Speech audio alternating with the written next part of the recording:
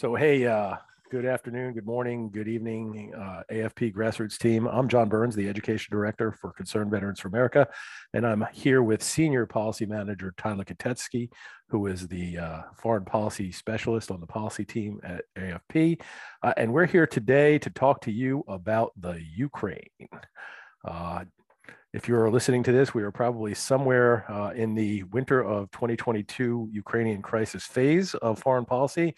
And we just want to update you with our internal talking points so that you're equipped to talk to activists and to volunteers and audiences if they press you about what our POV is on the Ukraine. So without any further ado, Tyler, just say hi. Hey, John, great to be here. Thanks. And we're just going to dive right into this. So I'm going to start with the big question. I mean, does the United States have any vital interest, any national interest in the Ukraines or the environs thereof that would justify our use of force or our going to war? Well, in a word, no. Ukraine's a pretty distant peripheral country. It's about 5,000 miles from the U.S., and it's crucially not a NATO ally. So we are not treaty bound to defend this country. That's not to say that we don't sympathize with the situation that it's in. I'm as many of you who may have tried to spell my last name in emails may have guessed, I'm part Polish, and so I certainly sympathize with the plight of any country under threat from Russia. But there's a difference between where our sympathies lie and where responsible stewardship of our national interests dictates that we have to be smart about when we commit force. And we have a greater national interest in making sure that this crisis gets a diplomatic solution and doesn't get out of hand. Roger that. That makes a lot of sense to me. So let's think about this. I mean, I'm sure that having said that, we know that there are some costs of going to war, but there are even costs of just deploying further U.S. military forces to Eastern Europe, aren't there? I mean, we have some forces training in the Ukraine, which are, at risk, and I'm sure the Ukrainians are kind of happy about that. They feel like maybe we have one ship on their table, and I know that we have forces that participate in exercises around NATO's eastern flank, Poland, the Baltic states, et cetera, and certainly there are always some training advising missions there. I also know as we're doing this in late January that, it's made the news that there have been some forces alerted, at least, soldiers at Fort Bragg and elsewhere told to, pack up your bags and be ready to go if you need to go. Those forces on alert, probably to go to somewhere like Poland. But still, what are the costs of war or even just, deploying further U.S. forces overseas at this point?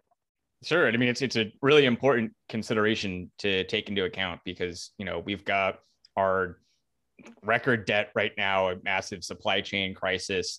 We're basically trying to figure out things at home right now, and a major escalation and potentially a war with a nuclear armed state is really the last thing we need right now. But even just some of the financial costs, to say nothing of the potential casualties this could entail. A scholar named Mark Cancian over at the Center for Strategic and International Studies did a estimate sort of late 2021 on what a potential sort of permanent NATO force in Ukraine could look like. Because that's one of the things they're seeking ultimately is membership in NATO. And he basically said that sort of a credible forward defense. And this is before Russia concentrated all these forces on the border, so it'd probably be more now. But that would be, at least $27 billion in one-time costs and $11 billion annually thereafter. Obviously, those costs massively raised if we're talking about, additional infusions of troops in events to a crisis. And so, like, to walk through what some of the reasons for some of these costs, we're talking about like several different combat brigades, so lots of ground troops, an air wing, divisional headquarters. You need missile defenses. You got to have trainers to train the Ukrainians, some of which we're already doing right now with Florida National Guardsmen. We're also talking about improving Ukraine's infrastructure because their roads are currently so bad. So we're stuck talking about, we can't even figure out the right way to have an infrastructure bill that isn't loaded with a bunch of other silly stuff in it. And we'd have to be building Ukraine's infrastructure so that other NATO countries could come and reinforce it if Russia attacked. They've got just a huge border shared with Russia. They're just famous historically for being this wide open steppe. So there's really not that many natural borders that are easy to defend. But more importantly than the financial costs, to if it comes down to actual war with Russia, a lot of commentators are talking about, oh, we have to stand up for Ukraine. They're in this terrible situation. Well, I don't really think it's helping the Ukrainians if we encourage them to act tough and get in a situation where they're going to be in a war with Russia that they can't win by themselves, and that there's no good reason for us to get involved in. That means tens of thousands of additional Ukrainians probably killed, hundreds of thousands, if not millions, internally displaced, their economy wrecked. And if the US gets involved, probably tens of thousands of American casualties at a very minimum. This isn't, Russia's not the Taliban or ISIS, right? They have a sophisticated, one of the most sophisticated militaries in the world. They can do these combined arm assaults of, air, land, and sea, really sophisticated missiles that would make the attack that Iran launched after the Soleimani strike look like a cakewalk. So we can't mess around. Like, we have to be really careful about where we commit our troops and what we make more likely to happen potentially by virtue of our actions. So those are some really high costs in terms of both treasure and blood. I just ask you to touch on the opportunity cost as well on the military side, right? I mean, so if we're sending, five brigade combat teams out of 50, 1/10 of our land power, and most of it's not available for rapid deployment on any given notice. And we're sending an air wing, and obviously we'd be sending naval forces to the Baltic and Black Seas to support that. There's some opportunity costs there in terms of other places in the world that are important to us as well, isn't there? Absolutely. That's a really important point. I think a lot of people have, again, in making the case to get more involved in Ukraine, they've talked about US credibility and advanced this argument that if we are not helping Ukraine, fight to the last against Russia and stand tall, then that sends the wrong signal to China, right after we've left Afghanistan. Our adversaries are so emboldened right now. Frankly, because of the opportunity costs that you mentioned, that we have limited defense resources, like any country, we face constraints, and we need to take those into account.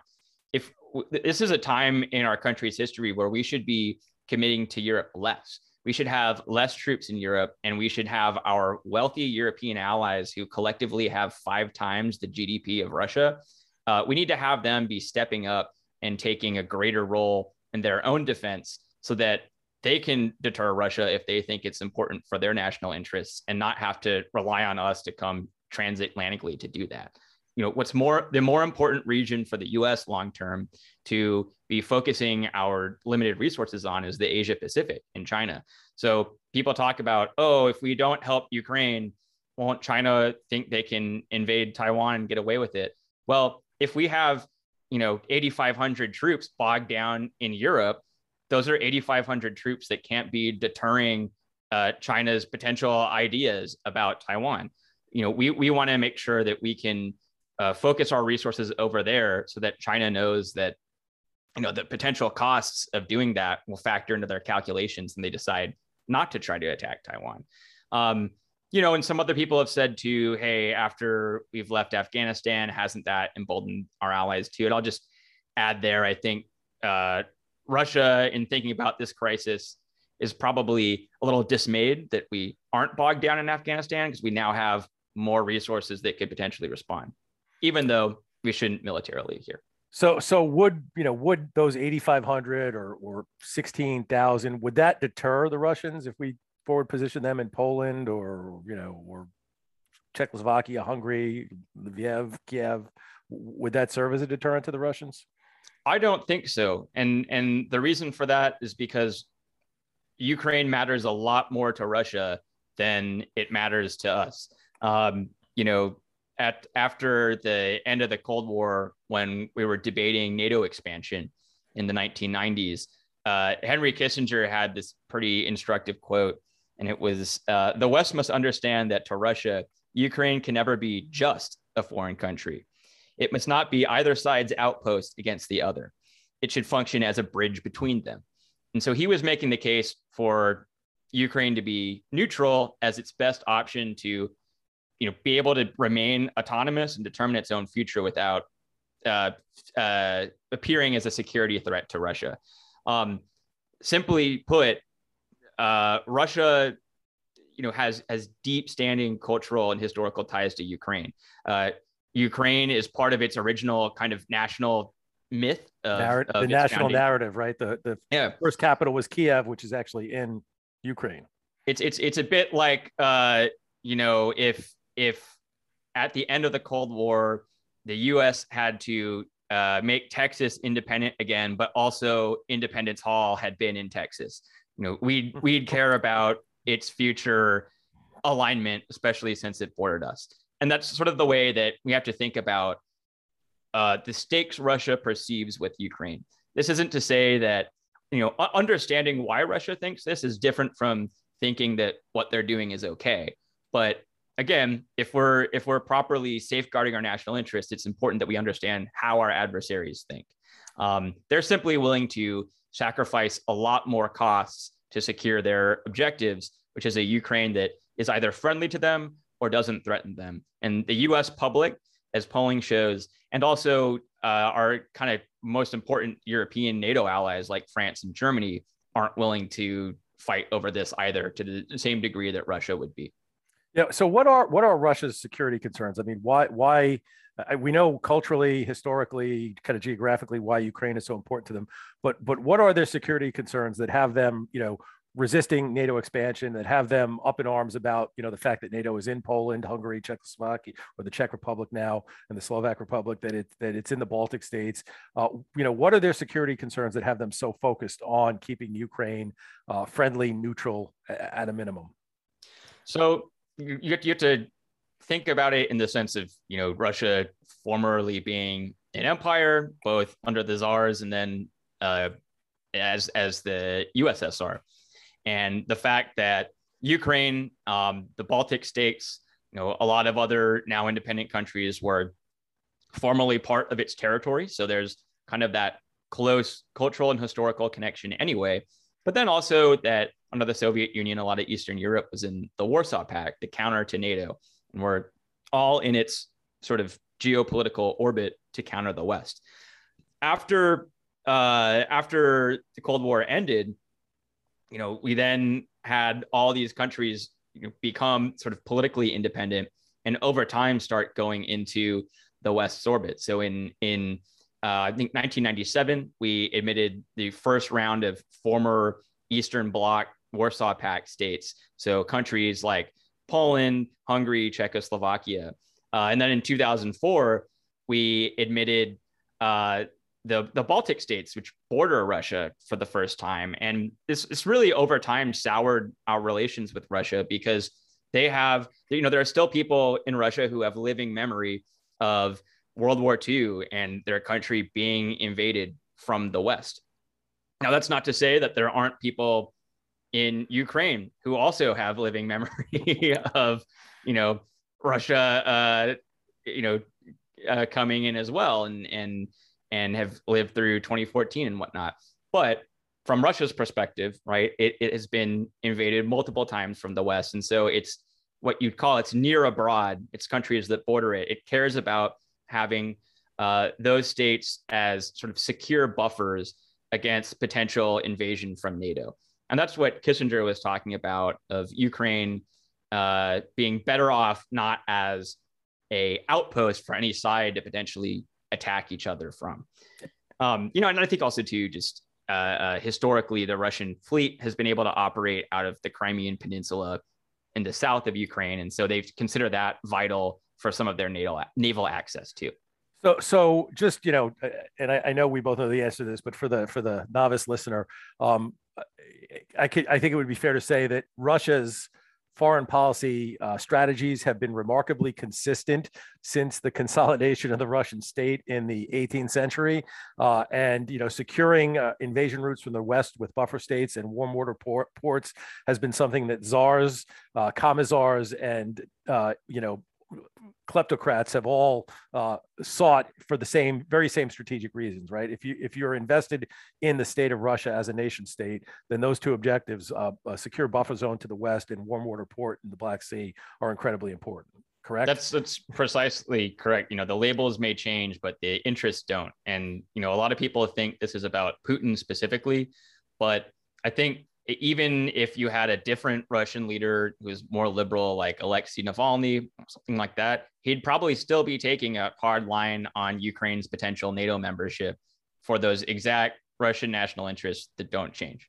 So is it in anybody's interests to have you, aside from maybe the current Ukrainian government in the western region of Ukraine, is it in anybody's interest, maybe not even theirs, but is it in anybody's interest to have Ukraine actually join NATO at some point in the future? I don't think so. And most importantly, it's clearly not in America's interests, or the NATO alliances for that matter. And the reason why is, we were going over the costs of potentially defending Ukraine, its large border that it shares with Russia, how hard that is to defend. And that imposes a lot of permanent costs on the US and our European allies. And it increasingly just makes the NATO alliance less credible. We've got what's called the Article 5 guarantee in NATO that if any member is attacked, everybody else has to come and defend them. And that's really, throughout the Cold War, was really important to deter the Soviet Union and Warsaw Pact from trying to, attack further west. And, since the end of the Cold War, it's certainly restrained Russia a lot. But Russia knows that's an important guarantee. And so therefore, it's willing to take, you might say, almost desperate actions to prevent additional countries near it from becoming part of NATO. We don't want to be in a situation such as with Ukraine, where there's that Article 5 guarantee, but then countries aren't willing to honor it because they know that fighting over a country like Ukraine that's not in their national interest would be disastrous, right? That would be terrible for US and NATO credibility long term. So it's not even a good idea to expand NATO outwards to Ukraine. And that's true regardless of if that's what Putin also agrees with, right? Like we should make our policy based on our own national interests, not what people we don't like might also say about our policy options. Roger. So let's look at kind of the worst and then the best in terms of like outcomes here. Like, what's the worst case scenario that we have here? I think the worst potential case scenario, and I think it's unlikely based on what the president has already said and what seems likely outcomes, but that we deployed actual US troops to Ukraine. And because of that intransigence, then they were in direct contact with hostilities with Russian forces.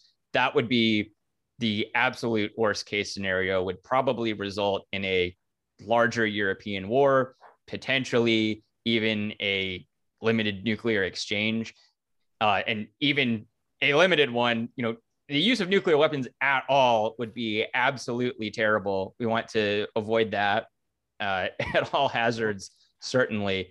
And more importantly, right, that would pretty much be generationally poison the well with Russia at a time that we should be focusing on China's rise and hoping to at least diplomatically neutralize Russia so that they're not close allies with China and we can focus on one at a time.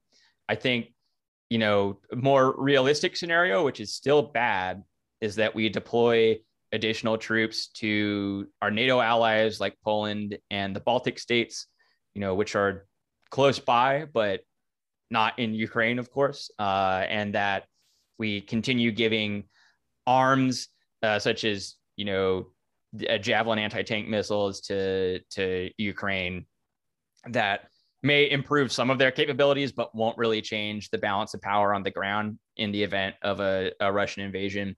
And that, again, we still, that because of this, we encourage Ukraine to talk tough instead of pursuing a diplomatic solution about its sort of breakaway eastern regions, which could maybe look like, federal autonomy for them while they still stay a part of Ukraine. But if we're arming them, deploying additional troops, kind of encouraging them to think that we're going to, stick up for them when we really won't, that makes a diplomatic solution less likely, encourages Russia to invade. Ukraine probably loses even more territory than they otherwise would, maybe has a partition. And more importantly, especially if Western Ukraine, which still might remain after that, joins NATO, then that's just a permanent source of future antagonism with Russia for the next couple of decades at a time that we should be focusing on Asia. Roger. So keeping in mind that this is obviously a fluid situation, and as we're recording this, by the time people are listening to it, some things may have changed. But what's the right approach? What should the U.S. be doing? I mean, I know diplomacy is the watchword, but like what are concrete steps? What can we be doing within the bounds of a foreign policy of realism and restraint? And what really realistically, and I know we all hear talking heads, and I hear it on everything from right-leaning news outlets to to left-leaning news outlets to government-supported news outlets.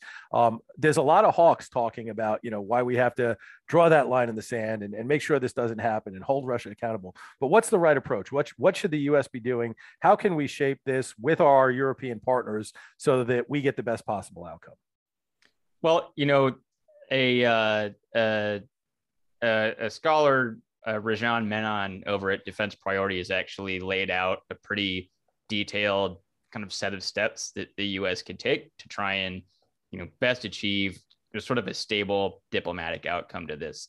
So I'll walk through some of those because I think they're pretty instructive, and one of those is just have the U.S. and Russia just keep talking directly, because this is partly about Ukraine and joining NATO, but I think it's also Russia's attempt to address just larger security concerns it's got about future NATO expansion, where forces are deployed in Europe, that kind of thing. So this is actually, in some ways, an opportunity to, after the immediate crisis is addressed, kind of longer term defense treaties and things like that. Secondly, though, there's an opportunity to just offer a moratorium on Ukraine joining in NATO. I think it's probably politically a non-starter for the U.S. to permanently commit to never having them in, even though it would be a good idea to do that for the reasons we discussed. But it would be very low cost for the U.S. to say, hey, we're not going to admit Ukraine or the country of Georgia for 5, 10, 15, 20 years, something like that, that can just calm the situation down a little bit, but doesn't require the same sort of binding treaty that the NATO alliance would probably never agree to. Not admitting Ukraine just costs us so little because they weren't part of our security orbit really ever until 2014, after the protests that ousted the pro-Russian president and got a more Western aligned one in. This is a new development. Really just ensuring that they're not in NATO gives us an opportunity to stabilize our relations with Russia. And if they're neutral long term, which is something else that we should be trying to build, that denies Russia the opportunity to then make Ukraine their ally and base their own forces there. So, which would actually cost Russia a lot more than it would cost us.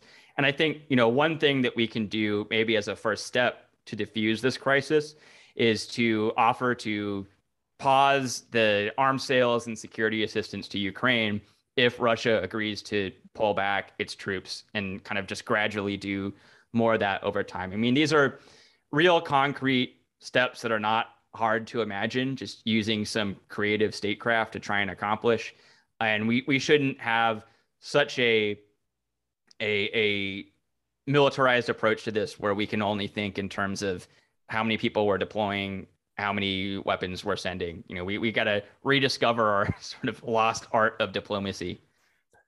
Yeah, absolutely. I think that makes a lot of sense. Thinking through it again, with my knowledge of history, and maybe some of the folks on the team, remember this, but during the Cold War, we did have NATO, but we also had Western leaning states who were not part of NATO, who had a lot at stake.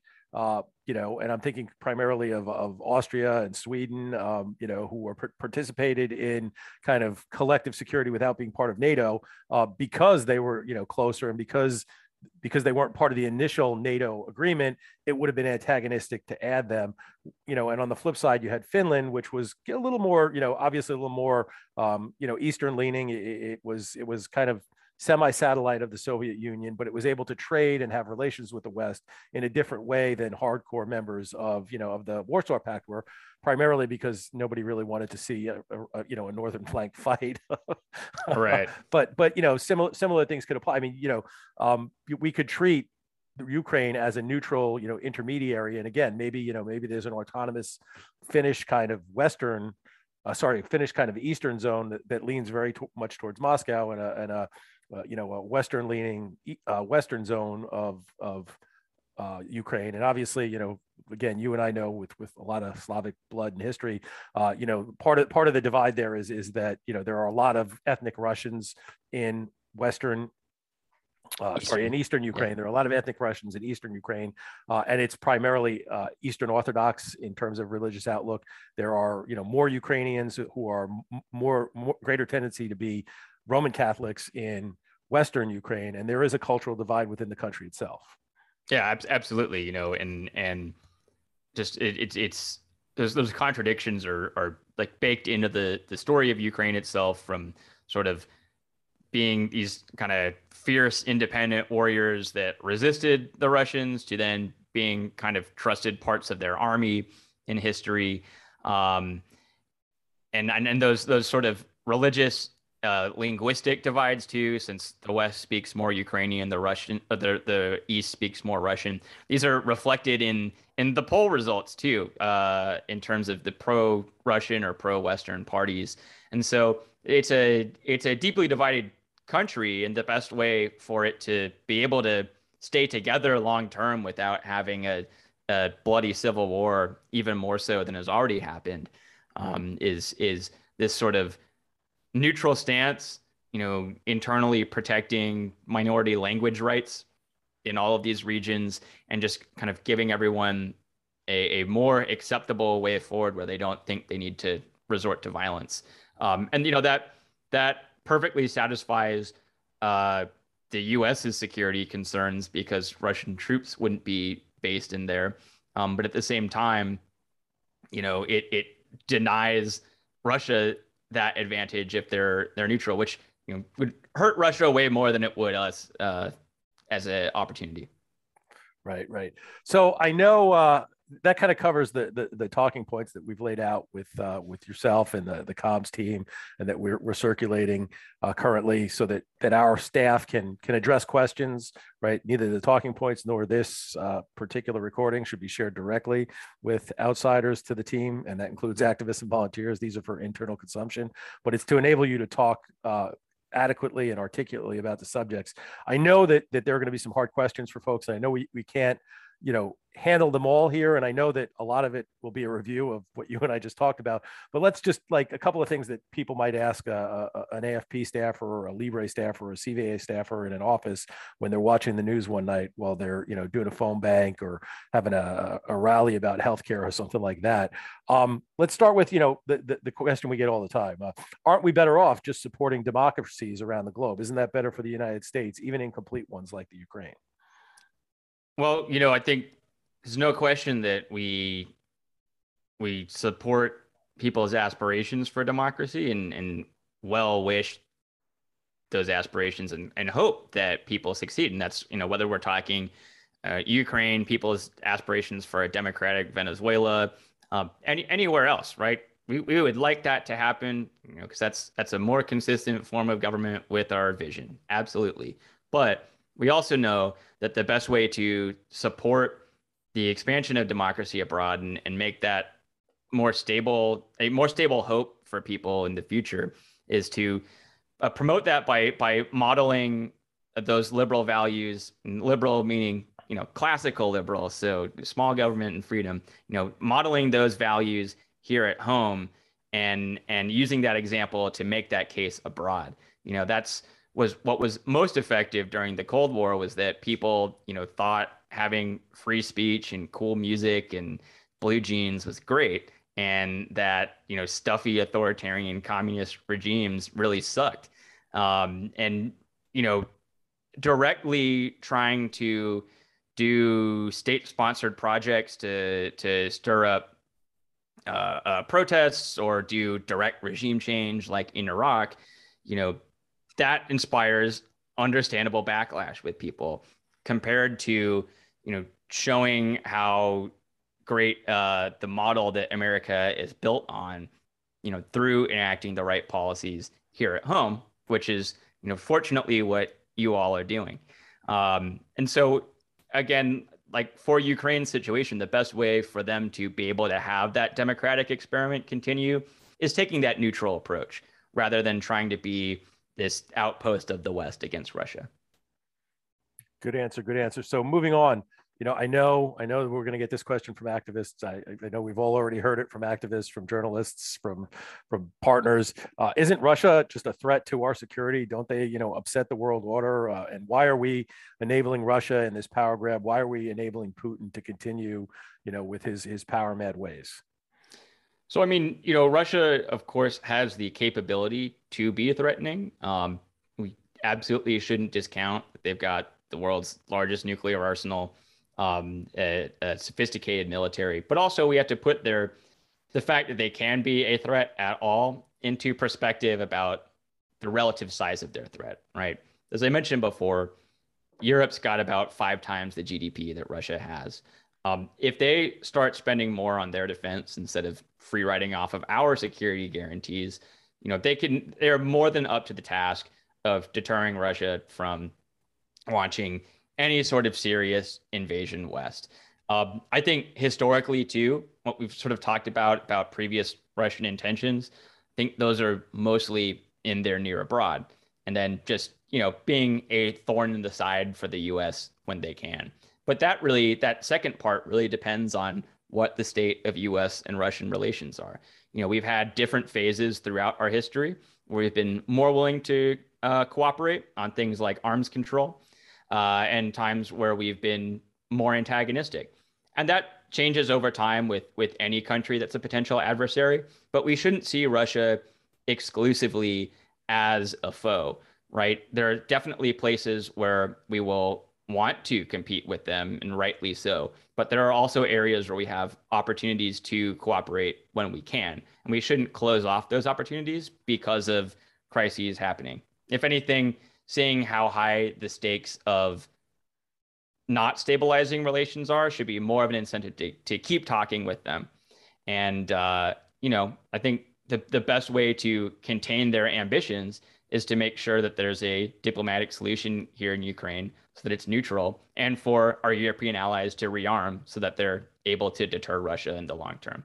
None of that involves sending troops or arms to Ukraine or deploying additional U.S. troops to Europe.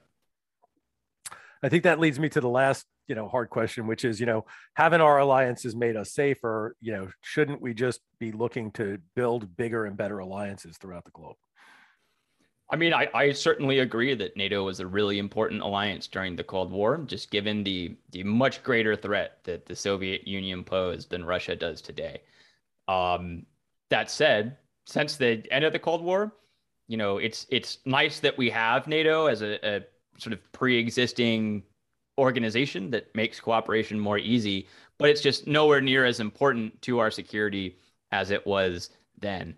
And furthermore, expanding NATO further is a source for things that we can avoid with Russia over things they care very deeply about that only marginally benefit the U.S. at best. George Kennan, who's a very famous U.S. diplomat, originally came up with the idea of containment to deter the Soviet Union at the height of our being scared about them in the 50s. He wrote in 1997, when we were initially expanding NATO, that doing so would be a strategic blunder of potentially epic proportions. And this is a guy who made his career initially by being, hawkish on the threat that the Soviet Union posed and figuring out the best way to address it. And he felt that we were missing an opportunity to stabilize our relations with them in the long run. And so, yes, alliances are important, but they should be tied to our national interests, and we should make sure that we have the same interests as our allies, and that we're supporting them when those interests overlap.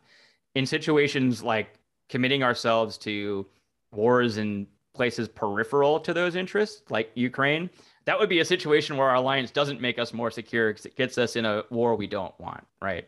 Um, and particularly if we're overextending ourselves rather than focusing on bigger foreign policy threats or more important domestic priorities, that's not a benefit. And so we can honor our existing alliances without overextending them further by adding new guarantees that we don't need. Thanks. So I'm going to kind of sum up here a little bit. Key takeaways, I think, right? It is not in the U.S. interests to go to war over, in, or near the Ukraine anytime in the near future. In fact, that could have catastrophic consequences, as it would be a contest between nuclear powers with huge nuclear arsenals. Additionally, it would be catastrophic for the Ukrainian people to have a prolonged war on their own territory, and that the best possible outcome for the Ukrainian people would be to have a de-escalation of this situation that allows, that diplomatically solves for Russia's security issues, for Ukraine's, desire to be independent, and for, the West's desire to remain at peace. And that, that we should be driving on a diplomatic solution that leaves, all parties equally unsatisfied, but still solves for the major issues that each party has. That's right on. I think that sums it up quite well. Well, we've gone a little longer than I thought we would, but we did handle some hard questions. And folks, I hope this helps you kind of connect to your activists, your audiences, the volunteers who have questions about this. I'm just going to throw it out there. You know that myself and Tyler are both available to answer questions about this. I would throw out there that, as part of the grassroots team, I'd rather you come to me first, just because I know Tyler's got some proactive things he's working at, some forward-looking things, and I'm happy to be your first stop if you have questions about this. But if I can't get you an answer, Tyler will, or the two of us will go to the big foreign policy team, and we'll get you an answer there. Tyler, thanks for your time. I really appreciate this chat, and look forward to doing this again in the near future, the next time we have a big issue to talk about. Thanks, John. Always a pleasure.